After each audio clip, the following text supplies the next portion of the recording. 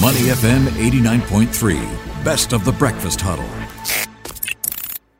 Why it matters on Money FM 89.3. Money FM 89.3. Good morning. It's the Breakfast Huddle. Elliot Danka, Bharati Jagdish, and Ryan Huang. Time now for Why It Matters. And it's hard to be an educator here in Singapore. Yeah, of course. I mean, they've got to plan classes, teach, consistently find ways to engage students who each have various individual needs. And of course, don't forget, short attention spans. I believe education is no longer education, but it's now edutainment. 50% of time is spent on non-teaching tasks. And so, if teacher says they're overworked, burnt out, no surprise there. Yeah, completely understandable. And it's actually become quite a debate in Singapore, a discourse on what to do to help teachers. Here's how bad it can get, According to the Organization for Economic Cooperation and Development, OECD, Teaching and Learning International Survey, which they did in 2019, Singaporean teachers are clocking in an average of 46 hours a week, which is still higher than the global average of 39 hours when compared to their international counterparts. So you might think they are teaching most of the time, right? Or at least half of the time. But in truth, only 18 hours was spent on teaching, the other hours going to admin tasks and school activities. Well, can AI and technology save the day? Let's find out a little bit more from Yvonne So, the co-founder of Noodle Factory. Yvonne, good morning. How are you? Good morning. I gotta admit, Yvonne, I'm a little bit disappointed by this because when I saw Noodle Factory, I thought we were going to talk about noodles in the morning, but we're not. Why is it called Noodle Factory? That is a question we get a lot. And in fact, sometimes we have people calling up our office trying to sell us flour or other noodle-making ingredients.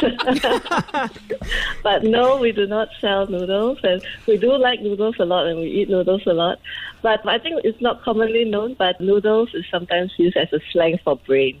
So you sometimes hear the expression that, I'm going to noodle on something. Okay. Okay, that sounds good because you are creating an artificially intelligent brain in a sense to help. But you've also said that as instant as a cup of noodles, that's how long it takes to set up an AI bot on our platform.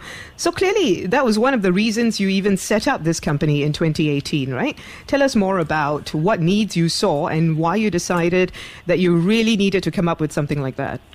Well, actually, my co-founder and I, prior to this, we were in the adult education. So we're educators ourselves. And we wanted to look for a solution that could actually solve our own problems. So we started trying to use chat technology to, really try to be able to simulate and replicate the interactions that we have with our students. But we found that it was actually very difficult to set up. And that's a problem with a lot of technologies, and especially if you look at teachers, educators, they don't have time and they're not necessarily interested in the most technical kind of products. So that's where we came up with the idea of why not using AI, not just to interact with students, but really to help teachers automate that whole process of setting up as well. So that's why we came up with the concept that, it needs to be so easy to set up. You can do it while waiting for your instant noodles to cook. Very nice. Have you guys been thriving throughout this whole home-based learning that we've been seeing for the past 18, 20 months? I think definitely there has been more awareness. So we actually started this even before COVID and before there was home-based learning, really with the mission of helping educators to solve, because workloads were even higher even before that as well. And now it's obviously much worse. But I think recently in the past 18 months, there's definitely been a lot more awareness. So when we approach educators and try to tell them about what we can do, they're really keen to listen and see how it can help them. I understand that you are supplying services to students from Ngee Ann Polytechnic, SIM Global Education, Institute of Technical Education. What about in other parts of the education system? Primary schools, for example. Primary school teachers face a lot of admin tasks as well, secondary school, so on. Yeah, actually, we've started reaching out to junior colleges, to private schools. We're working with a couple of international schools here, which are in the secondary space, as well as reaching out to secondary schools. That's where we think the solution would really fit well, primarily because, primary might be a little younger, so they might need to have more direction and, more guidance in that sense. But secondary is an area where they have a lot of foundational subjects, They might need to memorize a lot of things. So there's a lot of tutoring needed, and this is where the AI can help. I'm curious about the building blocks to this AI and some of the logics that come along with it. I mean, did you guys go overseas and take a look at the education system there, sort of compare how much more stressed we are here in Singapore as compared to, say, a European education system? Yeah, I think definitely here there's a lot more emphasis on things like memorizing, things like doing well for exams, just being able to regurgitate different concepts and all that. Mm-hmm. But it's certainly not just unusual to Singapore. I think even in universities, a lot of the foundational years, like the first year, that's where it's also exams play a big part of it to prepare them for the future years as well. Thing is, for AI to be effective, it needs, of course, to be coded properly and then given the right stimulus to continue learning, right? But we've seen some examples of AI making pretty egregious mistakes. I mean, for example, earlier this week, the MOH had to temporarily disable a chatbot on its website after it provided misaligned replies. So I do know that there are some FAQ functions in the solutions you provide as well. How do you make sure that such things don't happen? Yes. So that's a classic example of like AI gone wrong, and we try very hard to avoid that. So what all chat technology uses, and including our platform, is a sub-branch called natural language processing. And how it works is it really actually doesn't understand the context of what the person is saying or what it's reading, but it's really looking at language patterns. So that's where sometimes it can go wrong, because it recognizes the pattern, but it's just slight nuances that it doesn't understand, like COVID-19 versus SpaceX. So that's one of the issues. So what we have done, especially for in the education environment, is we try to have a more structured way that the students can approach the chatbot, for lack of a better word. And so, for example, we set down learning pathways where they can click on what's the next thing that they can ask. They are sometimes also not allowed to type a question, so it's not like free for all. But when they are about to go down a certain path or they want to ask a question, the bot's also trying to actively suggest questions that they can ask as well. So that helps to limit the risk of error. I'm a teacher myself, Yvonne. The part I hate is I'm still okay with the admin, but I don't like to mark papers. Can this AI help me? Yes, definitely. So especially if you look at it, multiple choice questions are fairly easy, although still very tedious and repetitive. But when it comes to open-ended questions, those become a real pain. And you can spend easily, I think, 6 hours of your day just marking papers for a class of students, a class of 40 students, for example. That's almost the whole working day. So that's where the AI can come and help.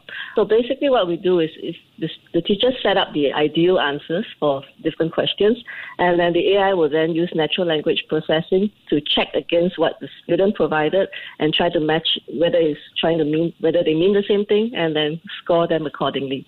So it's great because for the teachers, it obviously offloads them from this task. For the students, they get immediate feedback. They don't have to submit the paper to the teacher and then wait a few days for them to return it. They get the immediate feedback. Plus, on top of that, what our AI teaching assistant will do is then guide them down different learning pathways based on questions that they got wrong. Let's talk about it as a list. What are the various things that this technology can help an educator with? So definitely in terms of marking, and typically right now used for formative assessments. So assessments that students are practicing on, great for things like past year papers, 10-year series. So it's able to do that. And so at the same time, what it's really doing is it's helping the students prepare for exams. So marking and exam prep, that's one of the great things. It monitors students' progress too. So apart from tutoring, where this is another thing that obviously the bot can do, which is to tutor students on more conceptual, factual knowledge. One of the best things about using technology is that it captures every single student interaction. So it helps to monitor the student progress. It allows teachers to then keep an eye on the progress of the student learning and to really nip in the bud anything that they can solve. They can also look at more big-scale analytics, like which are the questions that a lot of students are getting wrong, and try to address that as well. That sounds great. Let's talk a little bit about money. You guys recently raised $500,000 in seed funding. I would imagine this is going to go toward the tech. What areas of the tech are you looking at? Definitely on the tech. So one of the areas we're looking to improve is in terms of the sentiment analysis, kind of really seeing not just how students are performing, from a curriculum perspective, but also seeing where they might be at risk of dropping out. Especially in overseas countries or in higher education, dropout is actually a big problem. So that's an area that we can use natural language processing for. So we're trying to develop in that space. Also, I mean, there's a lot of different technologies out there already, and we're not going to replace any of them like learning management systems. But what we really do is to complement them, make them better, and make the teachers more effective. So that's an area. The other area is actually not so much on the development aspect, but really the outreach. So prior to this, it was really just myself and my co-founder doing the sales outreach to the different schools. So we've hired also business development people in Singapore and other countries so as to be able to expand our outreach.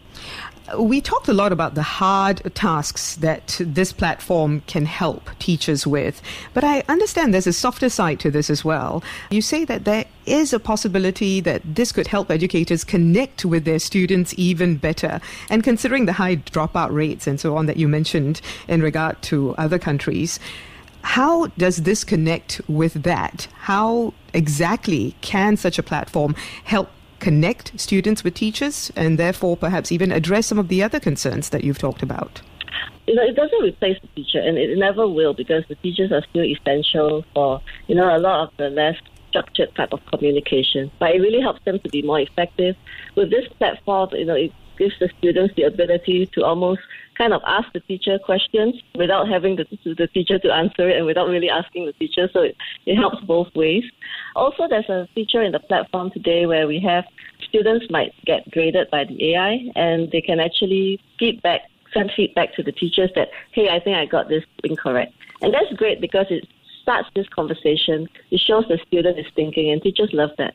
I think it's great too. Yvonne, this has been a great conversation. Just some very quick closing thoughts. Has it ever come up that this platform, this AI, eliminates bias? Because at the end of the day, we're human. Teachers will have favorites. There's nothing wrong there. But has that ever come up as a selling point? Yes, because one of the things, especially if you look at maybe the Southeast Asian countries, where English might not necessarily be their first language, but they are required to learn or study in English. This is great because it allows them to ask questions without fear of being judged because they're talking to an AI. Yeah, the robot won't judge you.